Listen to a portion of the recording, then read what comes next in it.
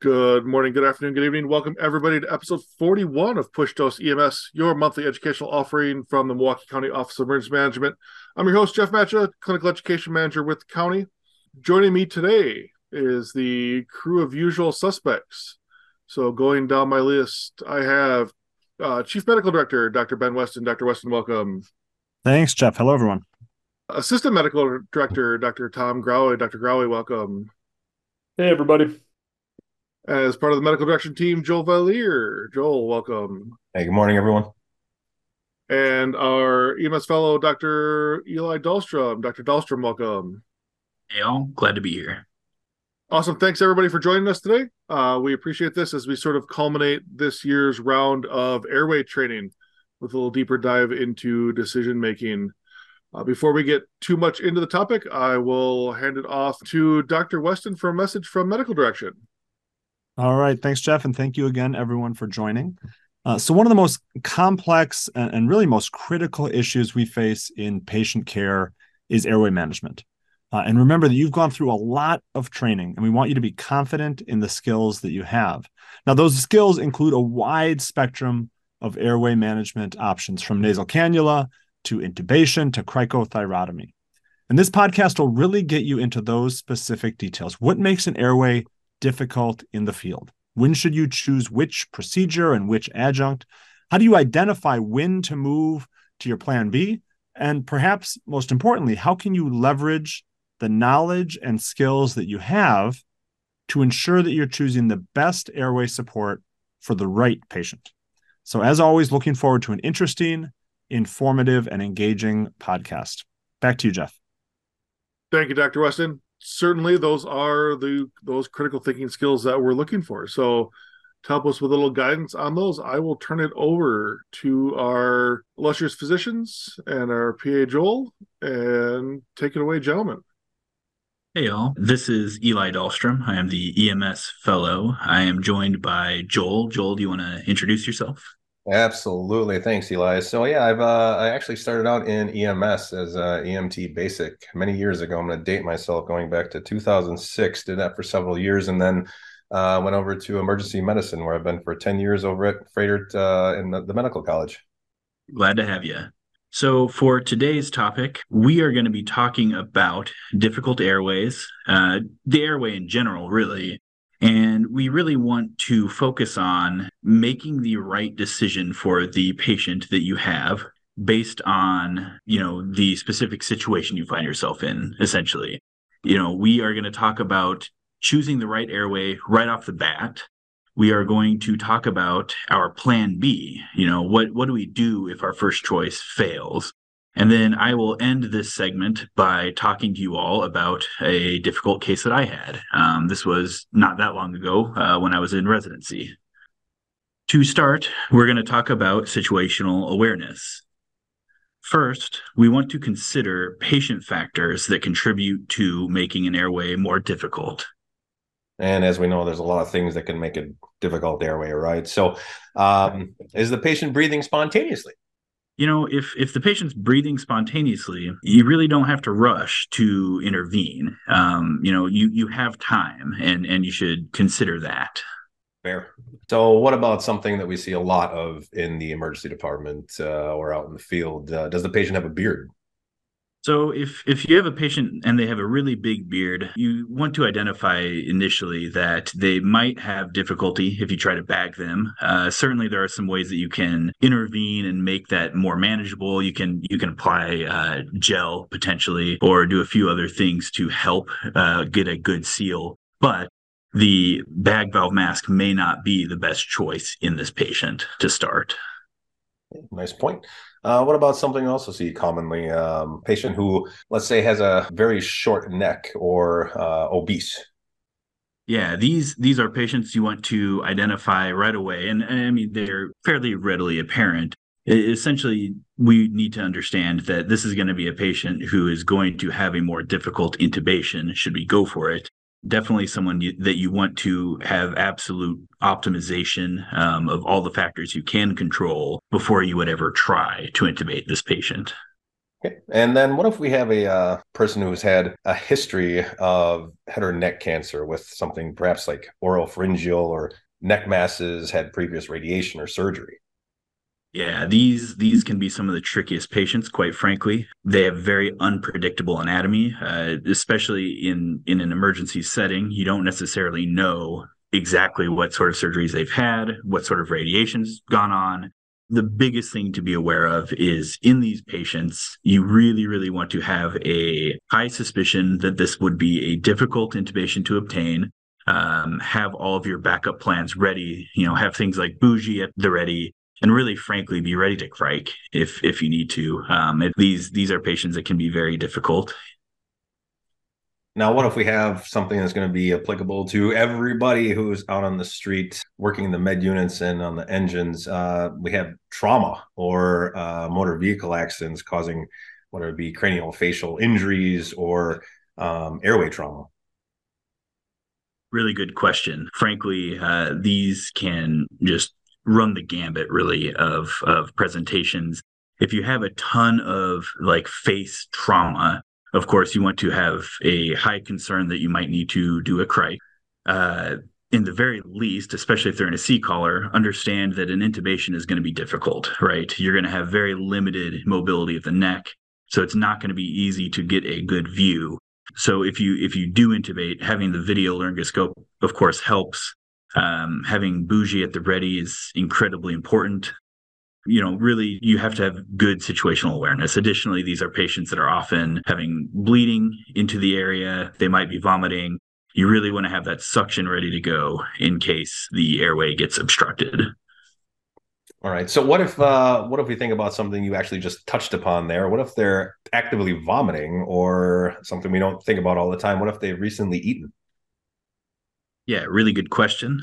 These are patients that I would approach with the mindset of they are very likely going to need intubation. If they're vomiting actively and otherwise aren't protecting their airway, this is someone who probably will need to be intubated. And this is someone you definitely want to have suction available for. So the moral of the story here is if you're anticipating a difficult airway, be prepared, know what your initial plan is, and frankly, have a backup plan ready to go. Now, the other half of this, so we've been talking about a bunch of patient factors. The other half of this are environmental factors. That's fair. So what are we exactly talking about here? Is this where the patient actually is physically? Yeah, exactly.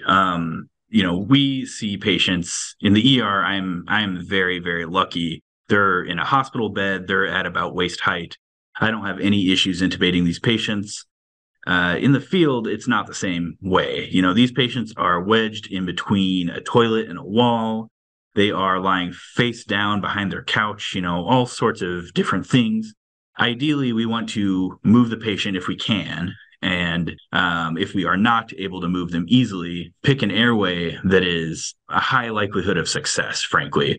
When I think of this, I think, LMA, frankly, is probably the best first choice. If this patient is in a bad situation, I don't have an easy way to get to them and get them moved.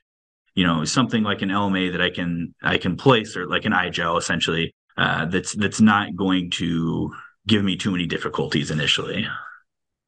And then the other thing, if you have the ability, it is really a good idea to optimize the patient's positioning. So, in the younger children, placing a shoulder roll, or in adults, sometimes putting a pad behind their head to get them into a good sniffing position. Doing all of this before you ever take a look if you're going to intubate. Or frankly, some of these interventions are good just for general airway management. They greatly improve your likelihood of success with whatever you're doing. The long and the short of this is you are going to assess the patient, and based on the information you gather, you're going to develop a plan. So there are certain situations where bag valve mask is going to be your plan A. You have the patient, I actually just reviewed a CQIP case. Let's say you have a patient, they fall from a decent height and hit their head, and they are having sonorous respirations. They are breathing spontaneously, but maybe not effectively. This is a patient that is probably ideal to do bag valve mask to start. You might progress to intubation down the road, but this is someone you can definitely bag and is reasonable to consider first. Additionally, pediatric arrests. Sometimes the supraglottic is not optimal, especially if the patient is really small. You may not have the right size with you in your bag. Really consider bagging first as your first intervention. Alternatively, there are going to be times where the supraglottic is your plan A, and the supraglottic is what you want to start out of the gate with. Really, anytime the patient is in a poor position, anytime environmentally they're, stuck behind a toilet or whatever, the supraglottic airway turns into a very ideal choice. Additionally, someone who you would anticipate being difficult to bag, they have a big beard or something like that, supraglottic is a great choice. When you are thinking about this, there are also times when you would consider crike right off the bat. Patients who have severe angioedema, patients who you can tell from across the room that you're not going to be able to intubate and ventilate. These are patients you want to be ready to crike and plan to crike the patient off the bat. And then finally, when should you consider intubation as the first airway intervention? I think of this with patients who have a significant vomiting and aspiration risk, and then patients who you are able to move and get good positioning for. Remember, intubations, they are very easy to make more difficult than they need to be. So you want the patient to be in the optimal positioning before you attempt an intubation, ideally. The backup plan that you decide on is going to depend on a bunch of factors again. And really, you want to be prepared to identify this. For one example, if your patient has a foreign body obstruction, let's say they swallowed a marble and it's obstructing their airway, you might start with video laryngoscopy and McGill's and try and pull the marble out. However, in that patient, you need to be prepared because your next step is a crike if that patient is unable to be bagged or you're unable to get a supraglottic. All right, that's fair. So let's say we make a choice for managing the airway, but it's not working. How do you identify the idea that it's not actually working? Great question, Joel. There's a few ways that you can very quickly tell, if you have difficulty bagging, it's not easy to bag, or, you're getting a ton of air leak for one reason or another. That would be a very easy way to identify that bagging is not effective. If you are listening to lung sounds, let's say you tried to intubate and you don't have lung sounds, that could be a pneumothorax, could be something like that. But it could also be that you are having some other failure of your airway intervention. Declining SpO2 is often a little bit of a later sign, but is something to be aware of. And certainly if your pulse ox is not improving at all, you should consider that perhaps your airway intervention was not adequate. If you don't have an appropriate appearing end-tidal CO2 waveform, that is another indicator. Really, the big take-home is you want to have frequent reassessment of the patient after you perform these interventions. That's the biggest way to catch these things early. Okay, so we've decided that we have our first choice. Our first choice is going to be, let's do BVI, and it's not working. What should our backup plan be? That's a great question, Joel. So ideally, we are tailoring the backup plan to the patient. If this patient is someone who has a big beard and the bagging's not working, let's consider switching to an LMA. If the patient is vomiting everywhere, consider intubation. If you have this trauma patient, they just had a motorcycle accident and they have a whole bunch of abrasions and cuts and their face is just really messed up, probably time to think about criking the patient. Is the patient's jaw clenched really hard and you just cannot manipulate their jaw at all? Ask yourself, can I bag? If yes, continue bagging. But if no, we're probably landing at a crike at that point. And so, you have identified some pretty scary scenarios that we've seen out in the field, I'm sure. But from a personal standpoint, Eli, any difficult cases you want to share? Yeah, I have one from a while ago in my residency. This, of course, was in the ER, so this wasn't pre-hospital setting, but I think highlights a lot of the issues that we have. So this was an older patient. This was a patient who had been sedentary and frankly, they were chair-bound. They I think hadn't moved from like a couch in 2 years. It was a bad situation, frankly. The patient was brought in and was unresponsive, but was spontaneously breathing initially. After a while, we placed them on a non-rebreather mask, which helped for a little bit. It was a temporizing measure. However, they did start to continue to deset, and being unresponsive, our options are limited. Surely, we really don't love the idea of things like CPAP on a patient like this who's not responsive, not able to intervene and take the mask off, right? So we really decided that intubation was probably going to be the best course of action for this patient. Now, we knew ahead of time that this patient had a few factors making the intubation very likely to be difficult. This was a patient who had a very short neck. As they had been couch-bound for a few years, they had very severe torticollis with their head more or less just glued to their left shoulder, which frankly should have been a huge red flag and should have been something that we considered a lot more than we did at the time. But we were prepared. We did have video laryngoscopy. We had our bougie ready. We had our crike kit ready. And we were able to bag the patient reasonably. So we gave medications for rapid sequence intubation, and we began our intubation attempt. Due to the severe torticollis, it was not possible to get a good view. And quite frankly, we spent much longer than we should have trying to get the tube, traditionally with the stylet. We did eventually progress to the bougie, and we were ultimately able to get the tube. But frankly, we should have progressed to a cricothyrotomy much sooner.